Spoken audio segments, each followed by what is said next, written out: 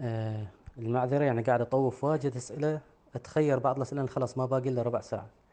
هذا السؤال مهم، أظن يخطر في بال الكثير، اللي هو ما رأيك في صحة مقتل أبي مخنف اللي هو كتاب لوط بن يحيى؟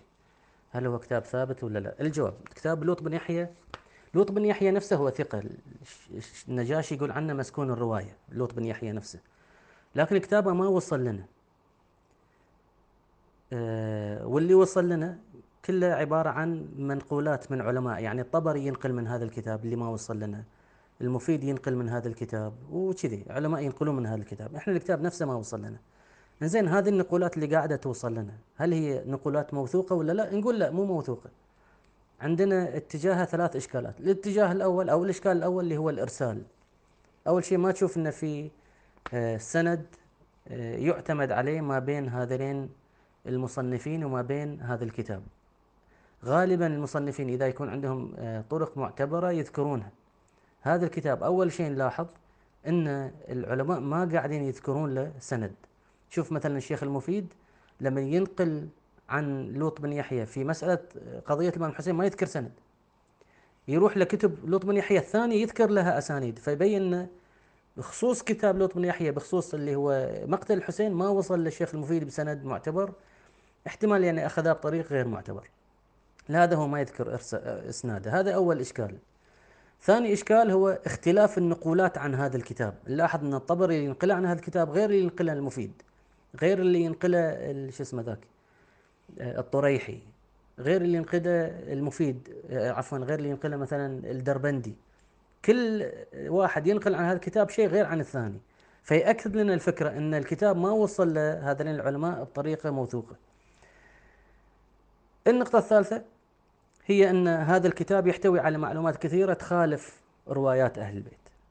حتى ما يكون كلامنا مجرد نماذج أو يعني كلام نظري، راح أجيب مثال من هذه الأمور. لما نجي لمسألة قتل عبد الله الرضيع، مين هو اللي قتل عبد الله الرضيع؟ الطبر يقول اللي قتلاه هو هاني بن ثبيت.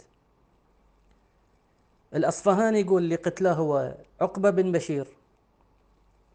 الدربندي يقول اللي قتلاه هو حرملة بن الكاهل.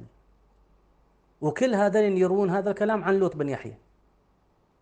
زين، فكذي نشوف ان اول شيء نقلوا هالكلام عن لوط بن يحيى بدون اسانيد. ثاني شيء نقولاتهم كانت مختلفة. ثالث شيء كل اللي ذكروه كان يخالف اهل البيت، لان اهل البيت رووا بالاسانيد الصحيحة على ان اللي قتل عبد الله الرضيع هو حرملة بن الكاهل، مو هو هاني بن ثبيت مثل ما قال الطبري، ولا هو عقبة بن بشير مثل ما قال الأصفهاني. زين، يمكن تقول أجل زين هني الدربندي كان صادق انه هو نقل ان اللي قتل عبد الله الرضيع هو حرملة بن الكاهل، صح؟ نقول لا، حتى هذا مو ثابت. شلون؟ نقول لأن طريقة القتل اللي ذكراها غير الطريقة اللي ثابتة عن أهل البيت.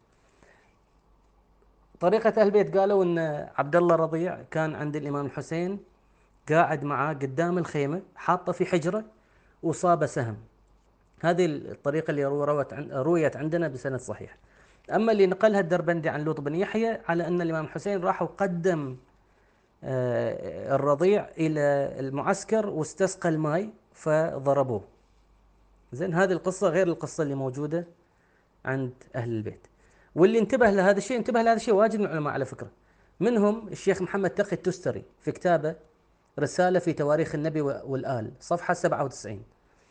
هناك يقول: وما اشتهر من أخذه إلى المعركة والاستسقاء له لم يوجد في كتاب معتبر، وإنما هو في كتاب افتري على أبي مخنف اللي هو لوط بن يحيى. زين، فمثل ما نشوف أن هذا الكتاب مو كتاب ثابت، وعلماءنا منتبهين لهذه المشاكل. وعندي نقولات واجد اقدر اجيب لكم شلون علماءنا عندهم اشكالات على الكتاب، شلون النقولات هالكتاب متعارضه مع بعض البعض، كل واحد ينقل شيء غير عن الثاني، المحتوى اللي عارض اهل البيت، كثير من المشاكل اللي لها اول ما لها اخر، كلها نستنتج من خلالها في الاخير ان هذا الكتاب كتاب غير ثابت وما يمكن الاعتماد عليه. ونسالكم داعي.